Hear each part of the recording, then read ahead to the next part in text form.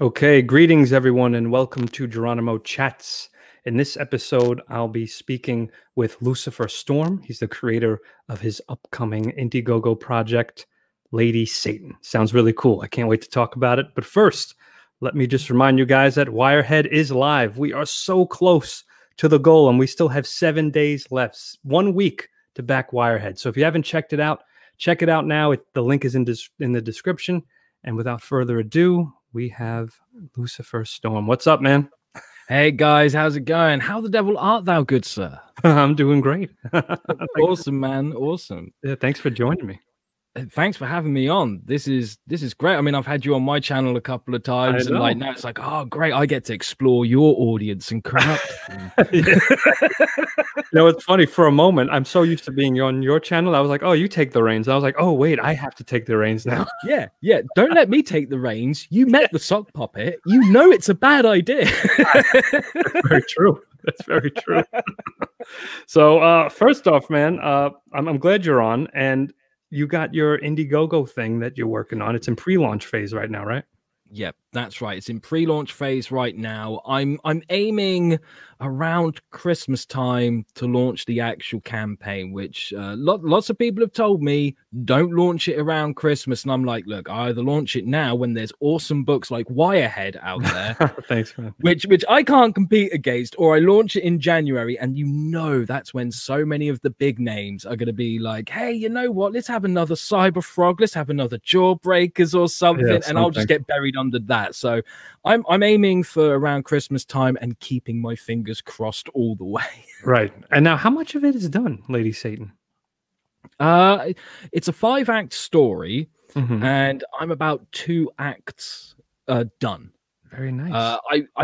I did start working on like a page a day and going, okay, right, I'll do the roughs, I'll do the pencils, I'll do the inks, then move on to the next page. I'm now in that frame of mind where it's like pencil a shit ton of pages one week, the next week start doing the inking and move on from there. So that's starting to speed up the process. But this is like about 130 page graphic novel. Oh, that's awesome.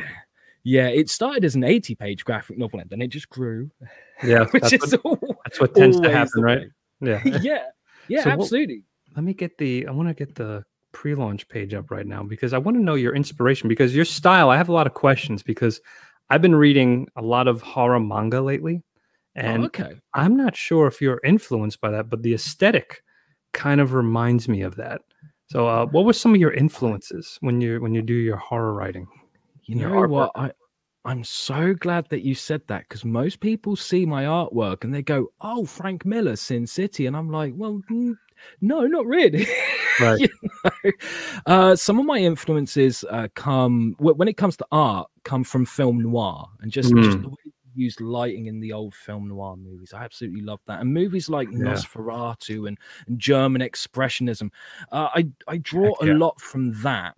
And a lot from Sean Martinborough. I don't know if you're familiar with his work. What's something I can look up? He's worked on Luke Cage Noir, which is like this little noir miniseries that Marvel did. He did an X-Men spin-off called Morlocks. Oh, okay. Which is cool. You know, he's got a very kind of like a cubist style to his stuff, which is really nice. And how do you spell that? Sean Martinborough. Martinborough,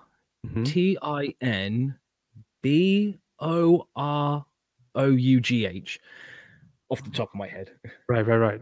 He did this wonderful book called How to Draw Noir Comics. Oh, yes, I do know. Sean Martinborough. Yes. Oh, yes, I do recognize that style. Like when I was learning to draw again, because as you'll probably find out later, there was a period in my life where I was doing a lot of drawing, and then I gave it up for a very long time because I had a very bad art teacher. And when I started getting into comics like as a career and not just as a reader, because I've been reading comics since I was knee-high to a grasshopper, I never really thought about them as a career. When I was a kid, I was writing all the time. I would draw every now and then, but I was always writing. Same. And the writing just took over in me. And as I got older and older, I was doing more and more writing. And back in 2010, my my dad died Mm. after a really long battle with prostate cancer. Mm. And this is how much of a stubborn bastard my dad was. Right? In 2000, the doctors say to him, like, you got prostate cancer, you've got 6 weeks left to live.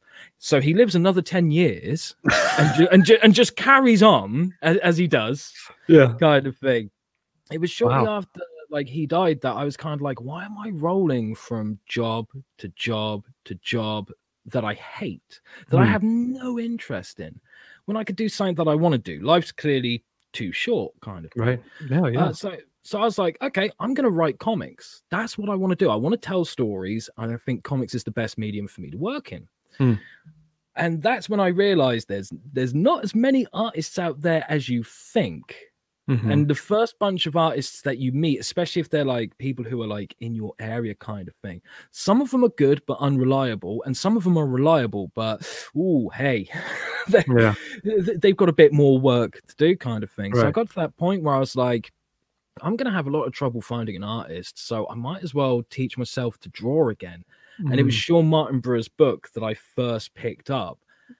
And I loved it because he didn't say, this is how you draw. He was like, you should already know that. You already know how to draw. This is how you give it style. Yes. And I just gelled with that noir German expressionism style. And every time I've tried to kind of like veer away from it, something isn't right and it doesn't capture people anymore.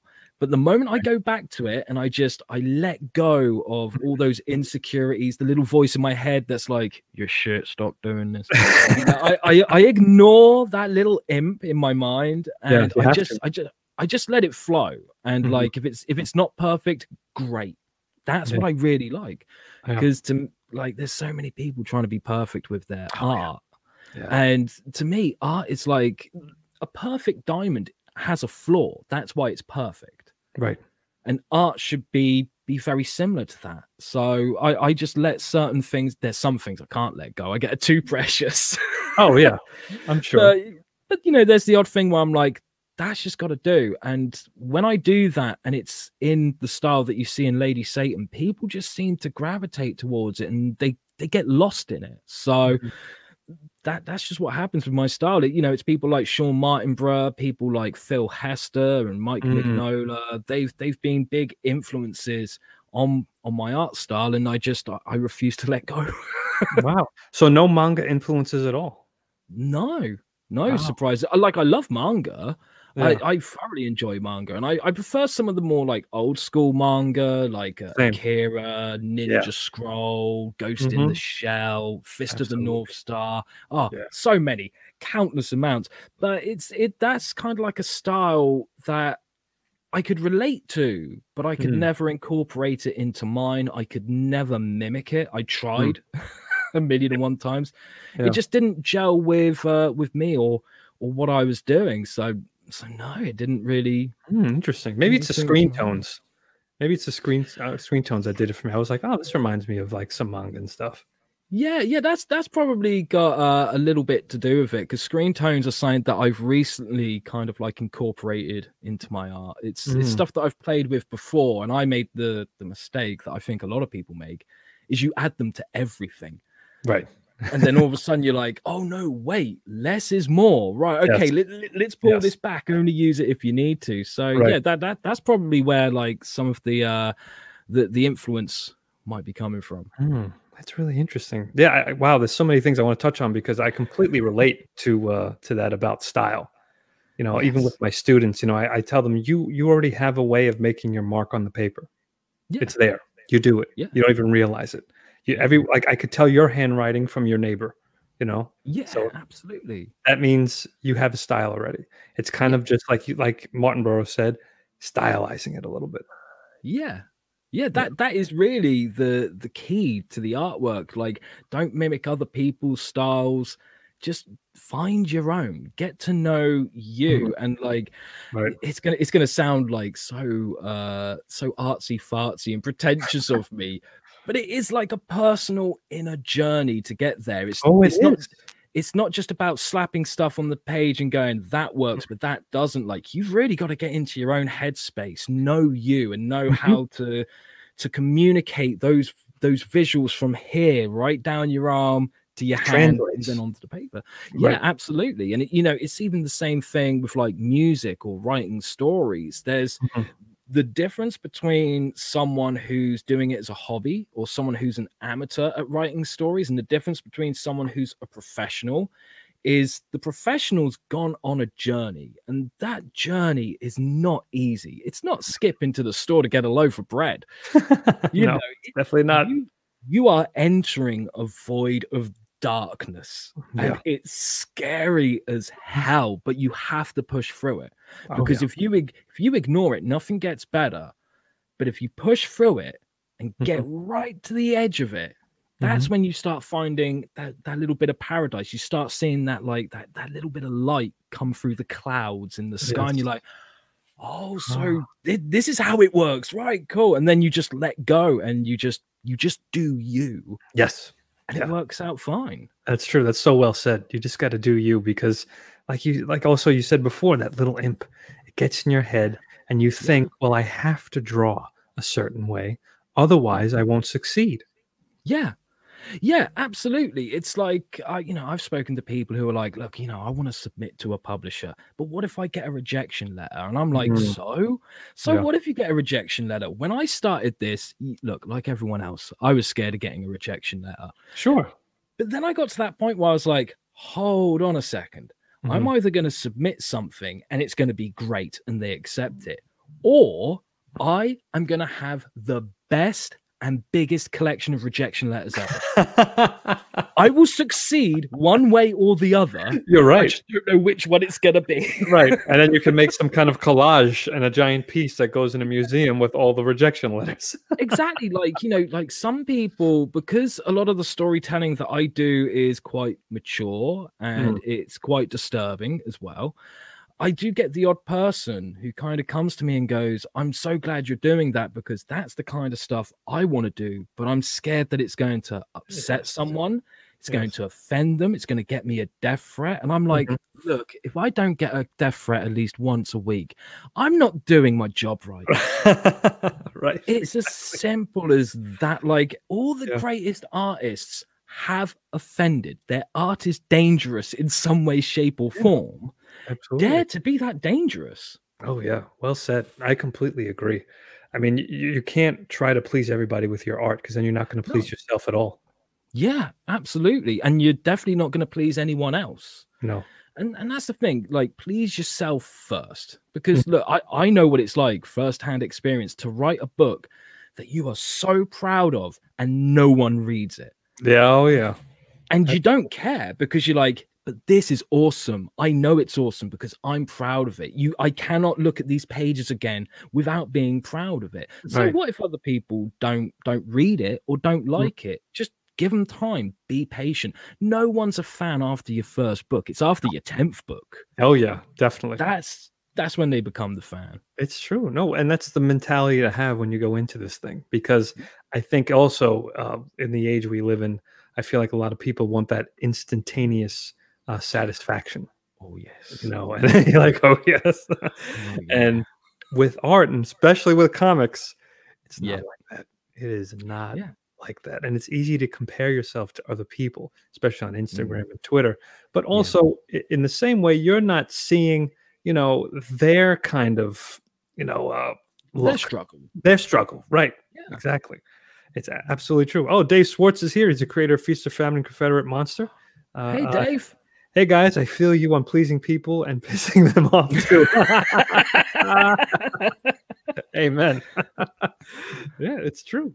It's true. Look, I have a music background as well. I used to be the front man of a heavy metal band, and that was great. And let me tell you, during that time, I actually got physically assaulted after a gig because someone was offended by the music we were playing. Wow. And considering it was heavy metal, it's kind of designed to be offensive, Oh, yeah, right? Sure.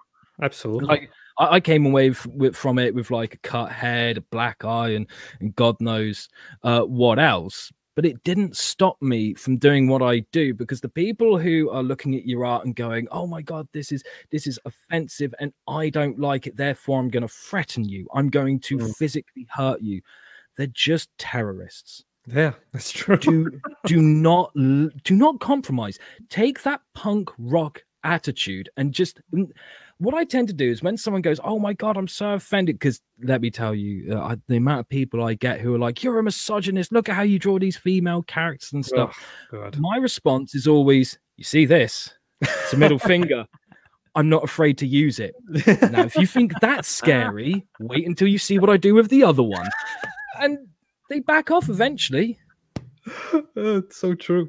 You know, I had I met this artist. It was over in LA, and he was doing like an open studio, and I was asking him all these questions. He was really nice with his time, and he told me, because I was like, I'm trying to find my voice, and just kind of similar things we were just talking about. And he told me that there's going to be so many people that try to bring you down, and even if it could be friends and family that tell you can't do this, and there's going to be there's going to be roadblocks, and other people, groups that like, I don't want you to get in, and I'm going to make sure you don't succeed.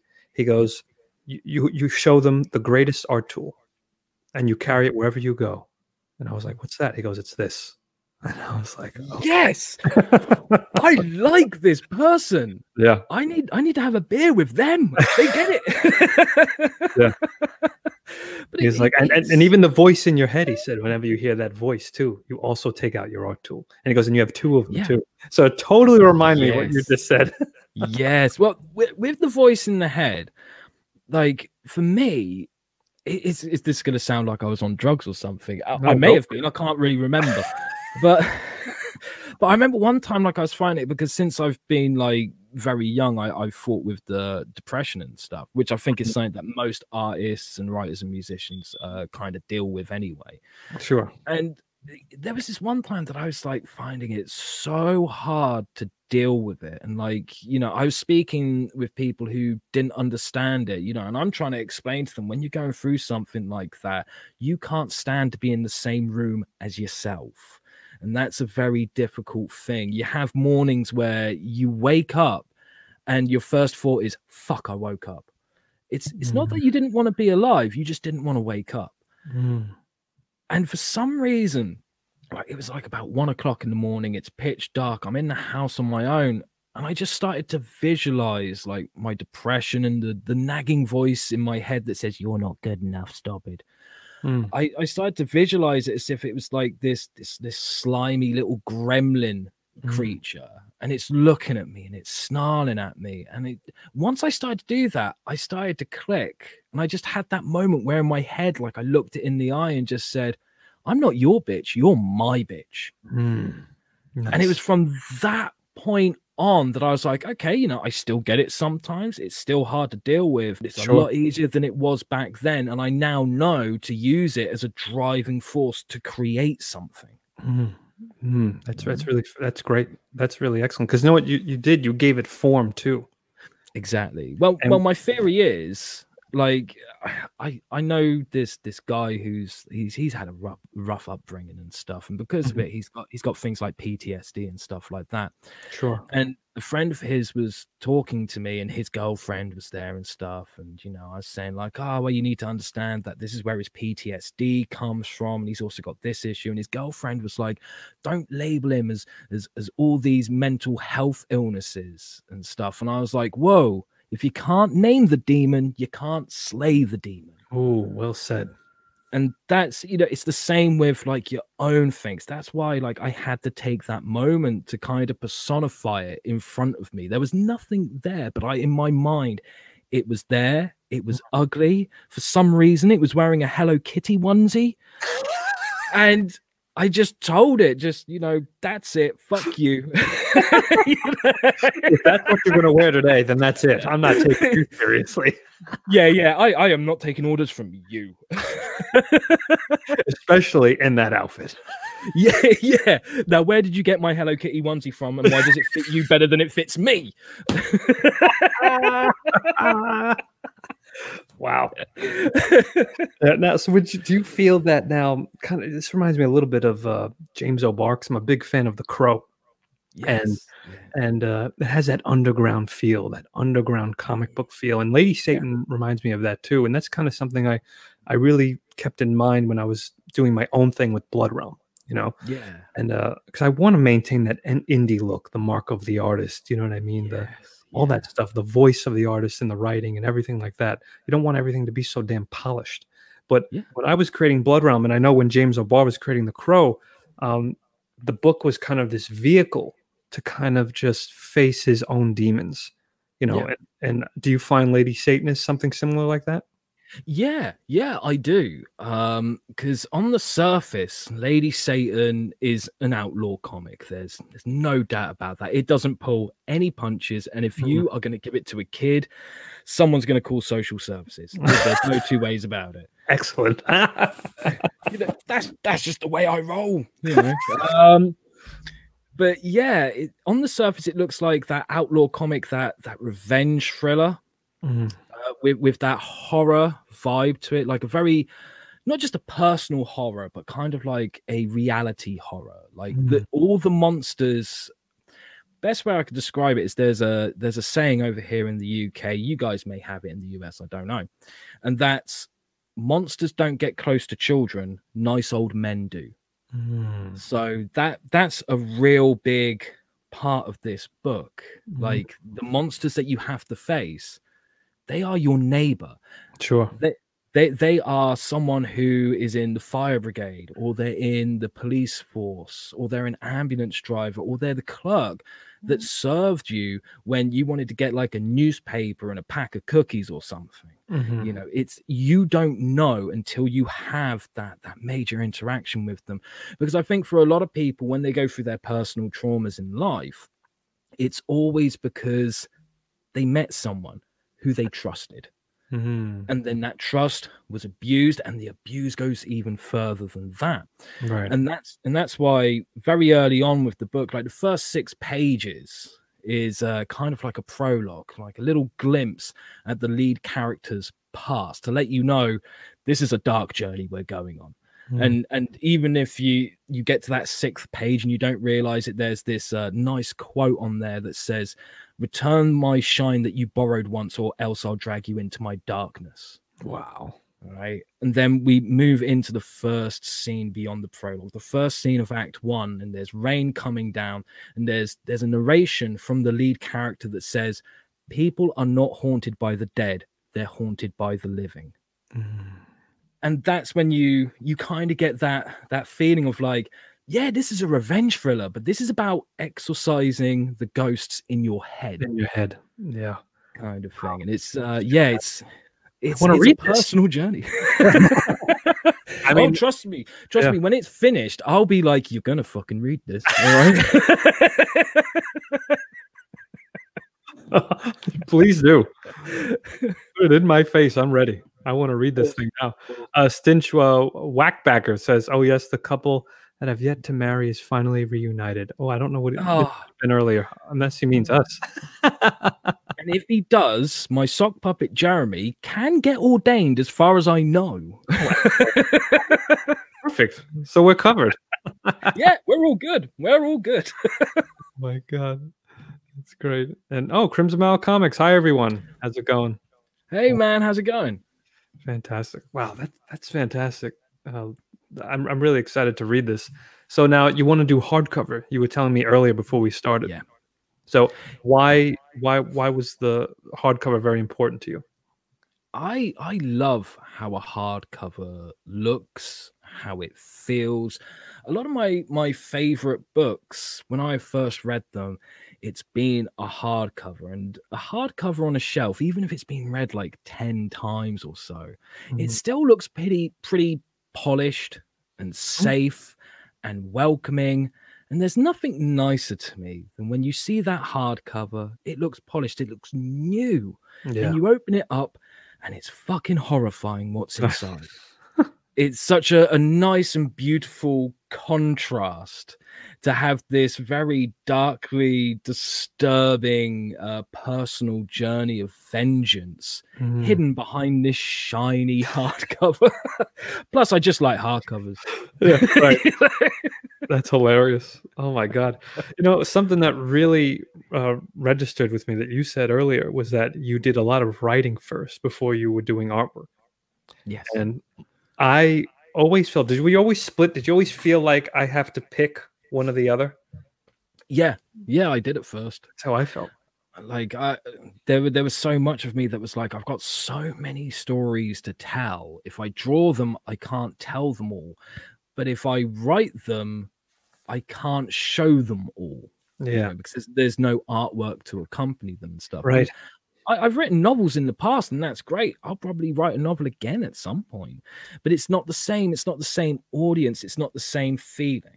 Yeah. Some stories translate really well to novels, and some they need to be a comic. I mean, with Lady Satan, originally when I started working on the story, I wanted the lead character to be almost like a slasher, like a Jason Voorhees. So you would be following like a detective character or whatever, thinking he's the lead of the story, and he thinks he's the lead of the story. And it's only when you get to the end and he realizes, I'm not the lead of this story, she is. The slasher I've been chasing is actually the hero kind of thing. Right, right. And I realized that's great if you're making a movie. Right. That's great if you're telling a novel, but this is a graphic novel. It doesn't work. It just doesn't work. You have to follow her. So instead, I started to look at her as if she was Clint Eastwood in like A Fistful of Dollars or something. The stranger that strolls into town, doesn't give a shit about anyone but them else. Right. And then the town comes to them and goes, it's been hell here for a long time. Can you clean it up? You know? Nice. Wow.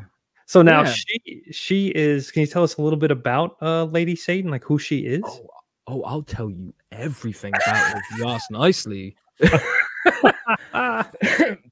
Lady Satan, like her real name is Lucille Ferrer, which is a really hard one to pronounce. I'm not even sure that I'm pronouncing it right. She's a stripper from France who she had a bit of a crappy upbringing. Her parents weren't kind to her. Kids at school were awful to her. They were always telling her, like, you are ugly. You are fucking ugly, kind of thing. And because of that, she became a bit of a nerd. She started to withdraw herself and get lost in books and get lost in comics. And one of her favorite comics was this little public domain comic. And it's real. You can go see it for yourself, called Lady Satan. And she fell in love with that comic, and as time went on, she realized that because of like all the bullying and stuff, and because she got lost in the books, she never really did anything to improve herself so that when she left school, she could get like a good high-paying job. She had no qualifications. But then she saw, hey, there's a strip club. They're looking for dancers. I wonder if they would take me. And they did. So she starts becoming a stripper. She realizes, I'm not ugly like the kids said. I'm actually quite beautiful. And all of a sudden, everyone's flocking to the strip club. Man, woman, and child are all like, we either want her or we want to be her, kind of thing. And she takes on the persona of Lady Satan. She calls herself Lady Satan. She dances to like Rob Zombie and stuff like that. Nice. She meets her first boyfriend. He seems lovely. He seems absolutely wonderful until he starts getting a bit creepy and a bit close and a bit like, okay, you can't be friends with the bartender. I know he's gay, but you can't be friends with him. Otherwise, that means you're the fag hag kind of thing. And she's like, okay, the sight's not right. I need to break up with this guy. So she breaks up with him. She consoles in her friend, this gay bartender and stuff. And then out of the blue, when she least expects it, the boyfriend breaks into her home, kills the friend. Oh, God. Beats the living hell out of her to the point where she's unconscious. And then she awakes in this basement, and there's just a video camera looking at her. And she's like, what the hell's going on? And she can hear two voices. One is the boyfriend, and one is a British guy. She doesn't recognize him until the gun goes off. And she realizes it's just this British guy left. So for 48 hours straight, this British guy, he scalps her, he beats her with chains, he does all these horrible things to her, because that's when she realizes, shit, I'm in a snuff movie. And after 48 hours, she doesn't just survive it, she escapes. Barely. Right. She comes to in hospital, and people are saying she should be fucking dead. Like, there's literally nothing left of her. All the abuse has left her with not only post-traumatic stress disorder, but it's also left her with PGAD, which is persistent genital arousal disorder. Oh my God. So every now and then her body will just give up and will give her the most painful orgasm she's ever experienced. No warning whatsoever. God. So yeah, I told you it gets a bit dark. It gets a bit darker. That's the worst part. But yeah, she slowly recovers, and she speaks to a priest and stuff, and this priest encourages. Bear in mind, a lot of this is backstory that doesn't appear in the graphic novel. Oh wow. So she meets this priest, and this priest kind of like, he mentors her, thinking, well, she needs to learn that sometimes God moves in mysterious ways and stuff. He doesn't expect her to go down this dark path of like, I went through this shit time. I'm going to learn to protect myself. So I'm going to learn things like martial arts, and I'm going to learn chaos magic, how to use that to help me out, learn a bit more about Satanism and stuff.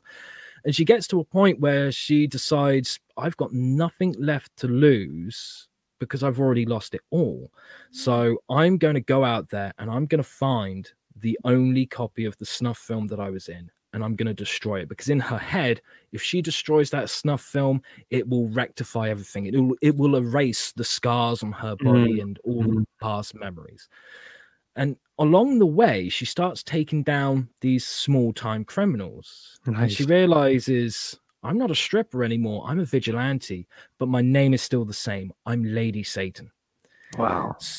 So we join her when the graphic novel starts. We join her in the house of an MI5 agent who's this corrupt guy. He's just been fired from MI5 for assaulting a colleague. But what MI5 didn't realize is he's running like a child pornography ring and stuff. So she's turned up being like, okay, I hear you can get a certain tape because you deal in tapes and stuff. She ends up killing him and taking over this gothic mansion he has in the middle of the woods. And she's like, well, this is my base of operation now. I'm on British soil. I'm going to start taking out people from here. I will find that tape. She goes through the files that he's stolen from MI5, and she sees the man that abused her and tried to kill her in a snuff film. She sees his photo. She sees his file. She sees that he's a high-ranking British police officer who works at a station not too far from where she is, and he's under investigation from the MI5. And she realizes, this is it. It's now or never. I need to get my revenge on this person. But she's got all those fears. She's still haunted from the experience. She can still hear him like whispering like those awful things into her ear. So it's a personal journey about her having to confront this high-ranking British police officer, exact revenge, do it while she is watched by all these other police officers and MI5 agents, and get past her own trauma in order to at least try and exact her revenge on the guy. Wow. And that's book one. Let me tell you about book two. Wow, man. Holy God. That is wild. That is wild. Yeah. That sounds... It's a very character-driven story for sure. Yeah. If you're looking for like... If you're looking for like superheroes like beating 10 shades of shit out of each other, this book ain't for you. It's not for you. I'm sorry. Well, I mean, The Crow, it's so funny. The Crow is really, I mean, when you read the book, it's brutal. And it's, have you ever read The Crow? Oh, I love it. I've read it several times over. Yeah, me too. It's like there were so many techniques in that book that I thoroughly admired. One was how they were able to, how James O'Barr was able to, like, when he finds Tintin, and it's Tintin by that crashed car. Yes. And they do the theater of the mind thing by going, look, you've just seen him slice up all these guys. This is so bad. We're not even going to show it to you. We're going to fade to black using panels in a staccato. Yeah. It's incredible. Oh, man. Just seeing the claw hammer, Tintin, that's it. You know it gets bad from there. Yeah. That's in those instances where less is more, because now your imagination is like, oh, I know exactly what's going on, and I don't want to think about it. Yes, absolutely. It's so in Lady Satan, there's a couple of things where you won't see what happened. Right. But there is a lot where you will, and Right. you will hate me for it. I can tell you, I can tell you that. But There's certain you'll things you hate, need to show. There's certain things you have to show. yeah, you'll hate me for it, but you'll also be looking at it going, "Fuck me, that's really hard to draw. How did he do it?" Well, if we can pull that off. Yeah, exactly. Well, that's the thing with this book. I really wanted there to be a certain effect that the reader has when they get to the end of it. And I realized along the way, I was like, okay, I need to compromise. I need to aim for one of three things to happen. The reader either gets to the end of this book and they cry. They go, oh my God, it's so beautiful. They either get to the end of this book and go, oh my God, the clowns are going to eat me. Fucking hell, because they're horribly disturbed. The effect I was aiming for was both those things at the same time. Right. So they'll be like, it's beautiful, but I'm fucking horrified. I don't want to meet this guy. No wonder he's called Lucifer. Wow, man. I'm excited to read it. I am excited to read it. Would you like to see some of the artwork? Because I got Photoshop with a few pages pulled Oh, up, so I'm more than happy to share the screen, man. Because I've rabbited on enough about it, you know, I might as well show something. Oh, absolutely. Yeah. Share the screen. And in the meantime, let me go to this comment. Ashton Jackal, what's up, man? Hello, Rob. Busy with the daughter at the moment. I hope she didn't hear that whole description there. But I'll leave a like and catch you on the replay. Awesome. That's fantastic. Yeah, by the way, if you got kids around, send them to bed now. I mean, like, so yeah, this is a double page spread from Act 2 where, like, this is one of those moments where you don't see the horrible stuff. You're just seeing, like, the connecting threads and how Lady Satan's responding to it. And it all lies within that blood-stained teddy bear. And luckily, I haven't put the dialogue in. Otherwise, it might give away too much. But then again, can you ever really give away too much? I'll work backwards. Now, this is where I like to show what others would stray away from. Is that? Oh, is the finger shot the hand shot? Yeah, because this is the MI5 agent that she's broken into this mansion of, and she's put a gun to the back of his head and just said, "Okay, I don't want to shoot you. I just want you to do what I say. Now get up from your chair." And he starts to get up and thinks, "No, actually, I'll try and stab her." The gun goes off and he shot his hand. And in this part, she's saying, "Just because I don't want to shoot you doesn't mean I won't."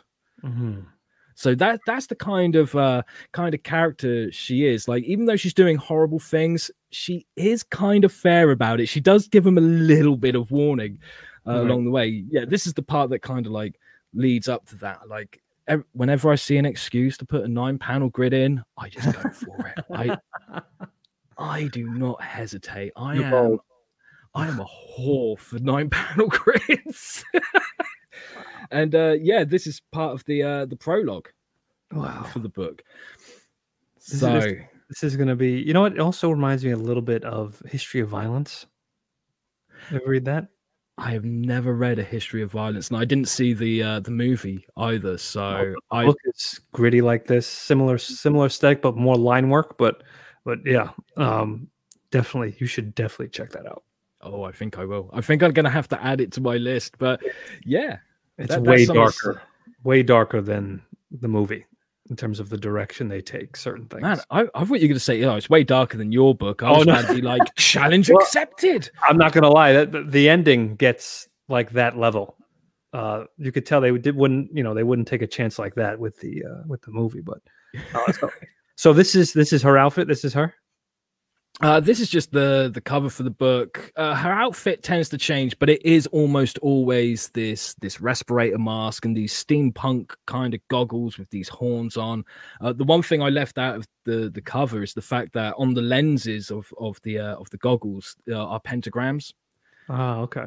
And like later on in the book, one of the outfits that she's wearing, it's kind of like these black cargo pants and stuff, and she's got like this crop top on, but the way the neckline is, it makes a pentagram. Any excuse to put a pentagram in there, just to really let people know, Lady Satan. Right. You got to reinforce that.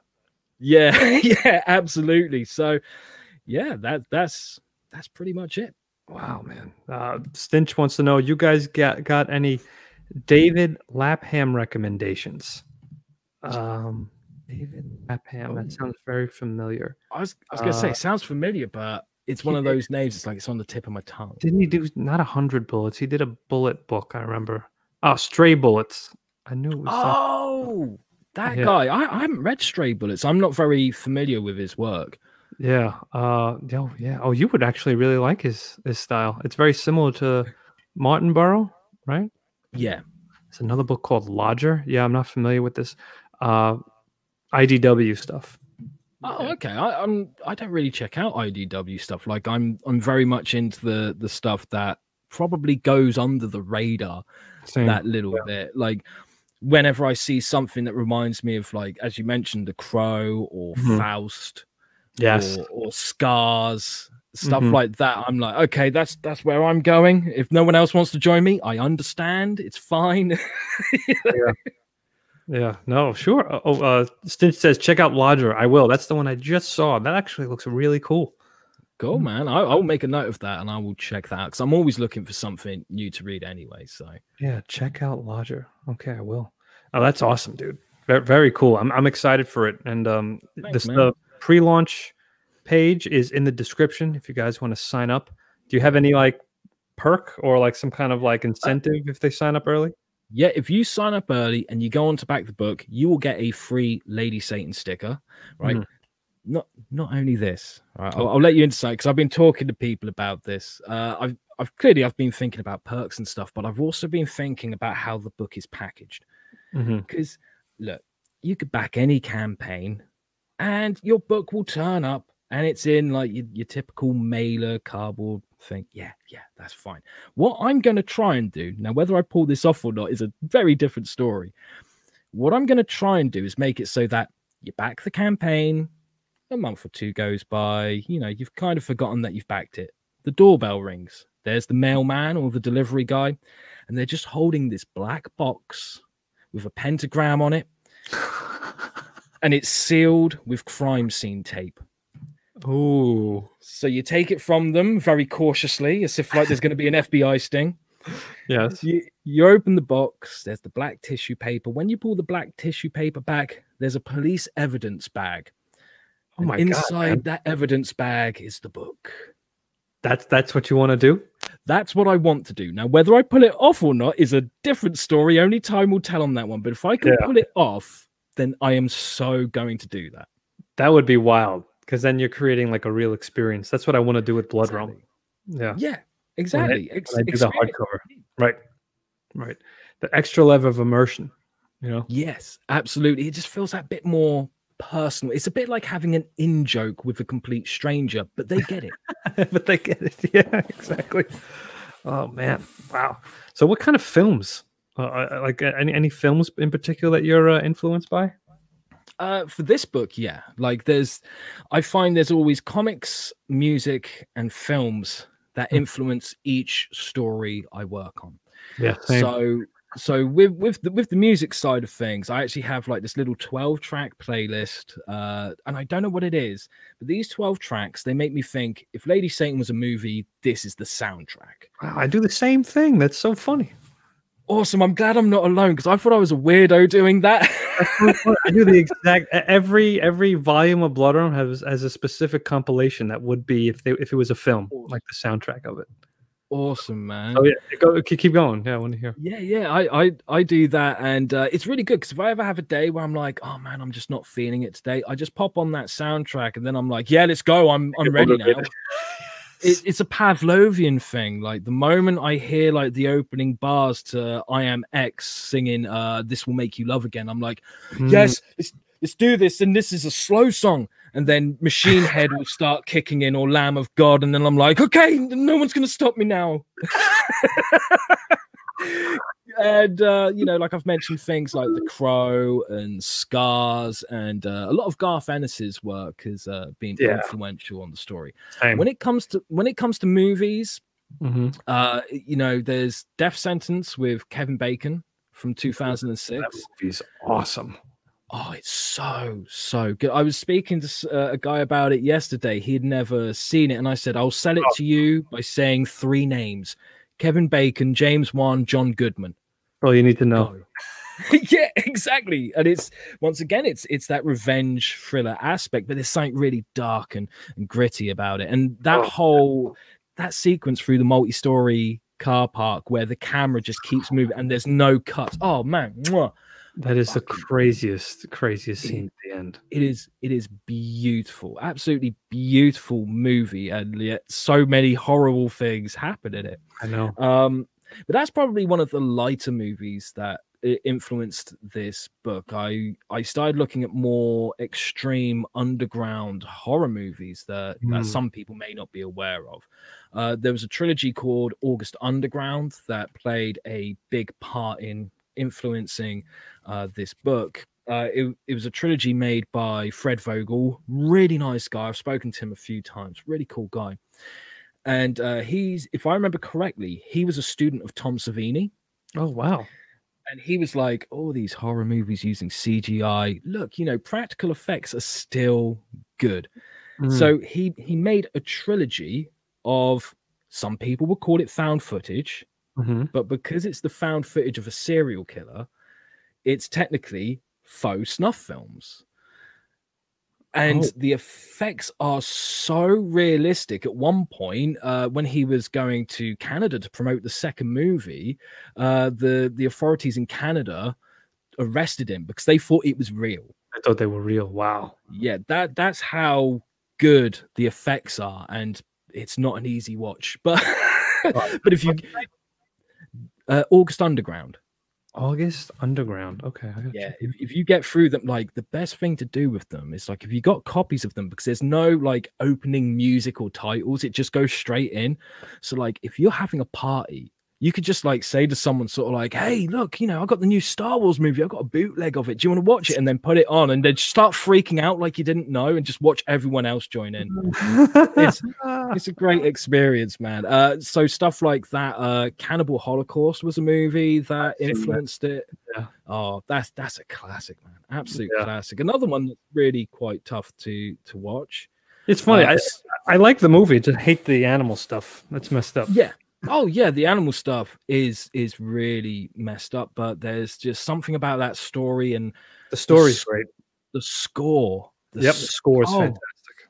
Beautiful, man. So stuff like that, Exorcist 3 was an influence as well. Not so much the original Exorcist, which is quite strange because when I look at some of the pages in the book that I've done so far, I feel that there's kind of a documentary feel to the book, which is a really weird kind of feeling to have about your own stuff.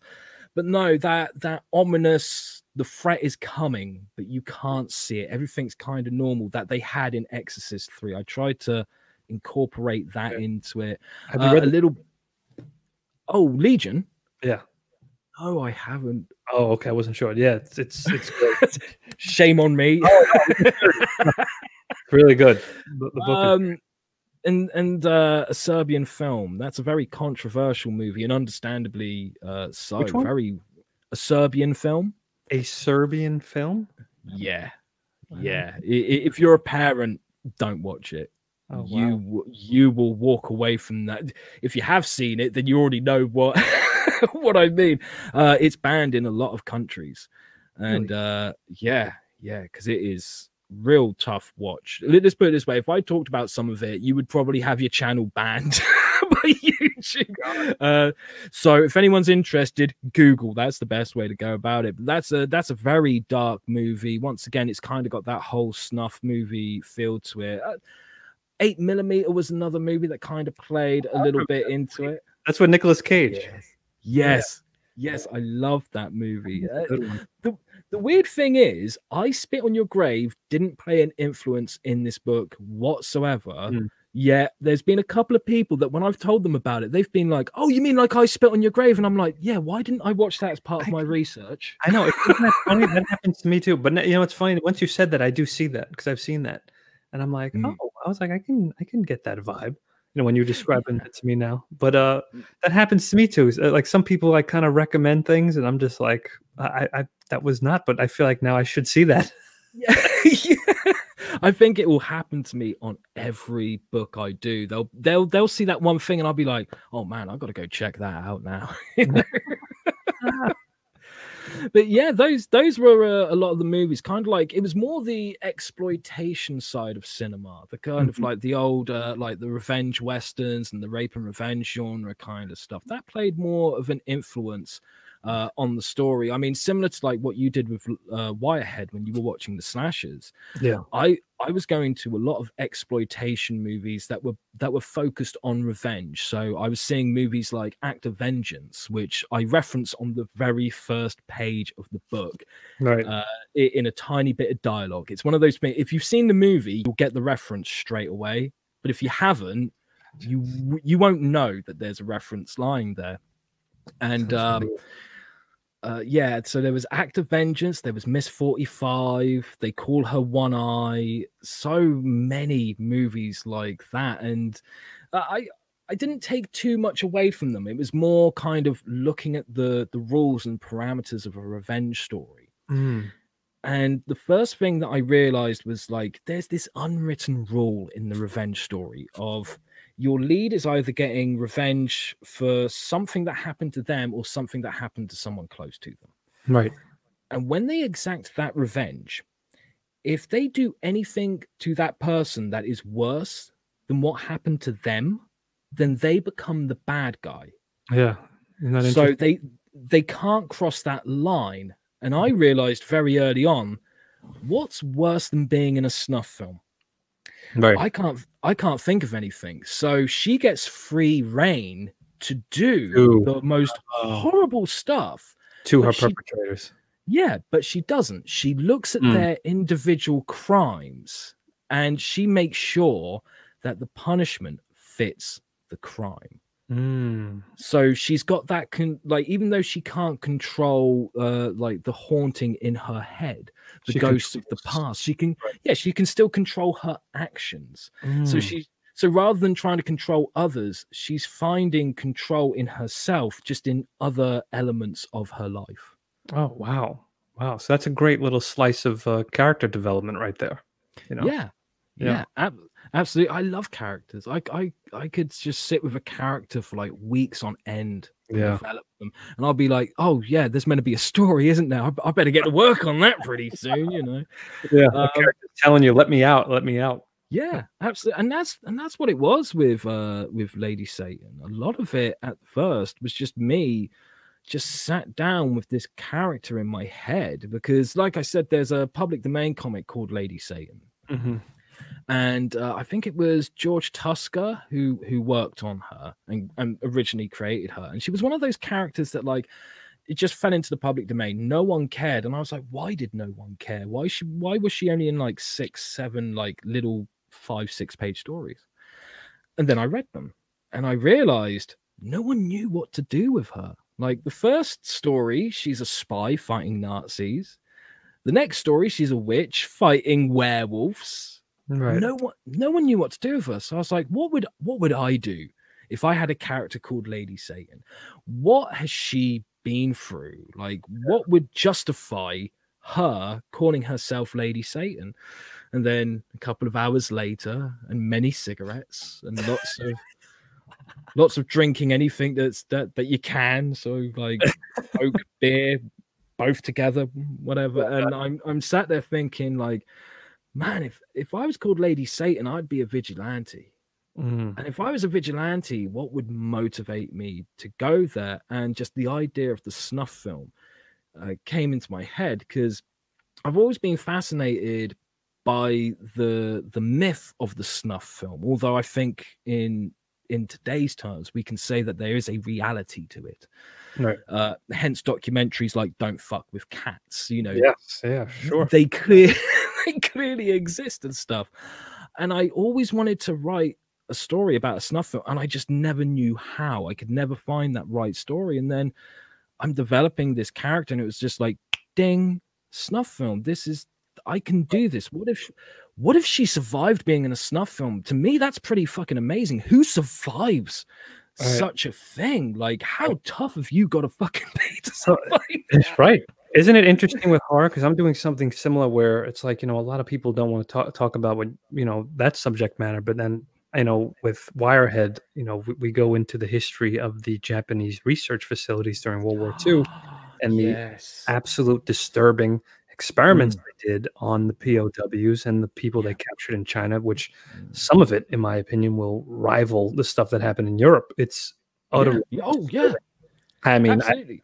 it totally like because I did a lot of research on both sides, and Mm. personally, the stuff I read from the testimonies from the Japanese people, at that tribunal, I couldn't even. I was like, wow, I got to take a break. Yeah. And it's weird because it's almost like these are little. It's like we're not giving lectures, but we're kind of just with horror. Sometimes we're giving a little thing, a little bit of light, just so you guys can just maybe be more aware of this, and then they could go do research on it themselves and find out, oh my God, this stuff exists. Yeah, yeah, absolutely. I mean, like what you're talking about, there was a series of movies called Men Behind the Sun, Mm, where they were like biopics of those atrocities, and wow, they yeah. do it justice in the movie, and it is horrifying. But yeah, I think that's one of the great things about horror is you can say to the viewer, the audience, the Mm, reader, you can say to them, my job is to scare you, it is to disturb you. disturbs you. Yes. We're not going to shy away from Right. topics that you would. You're kind of saying, go on, bury your head in the sand. How are you meant to do it when there's no sand? Right. Mm, And like in order to do that, you have to personally go through that horrible journey and yeah. then go, I'm just going to show you the highlight reel. I mean, with Lady Satan, I planned it to be 5 books. And 5 books. it's yeah. Now, obviously, this will depend on how the crowdfunding campaign Sure. goes. How long is Each book is roughly the same, around 130 pages. Oh, wow. Yep. So I've got a lot of work ahead of me. Oh, damn, man. Especially as I'm not exactly the fastest artist either. Okay, so I see. I thought you meant at first five books as in terms of chapters, but you mean full 5 130-page books. Yeah, full 5 130-page books. So this story is called An Angel in a Killer's Dress. Mhm. And it's 130 pages. When you get to the end of it, you will feel that you've read a self-contained story. Okay, good. That's what I was going to ask next. So if anything goes wrong with the crowdfunding and only this book gets made, you're not going to feel cheated. You're not going to walk away from it going, I need to know what happens next. Right. However, if it gets funded, then I will move on to the second book, Mhm. which is going to be called Hath No Fury. Mhm. And it will be the same. It will be a self-contained story. When you get to the end of it, you'll be like, cool, I don't feel cheated, but if more comes along, I won't say no. Right. Kind of thing. So, like I said, there's 5 books, and each one I wanted the title to be similar to like the titles of giallo movies, Mhm. because I love titles like The Bird with the Crystal Plumage. It's Yeah.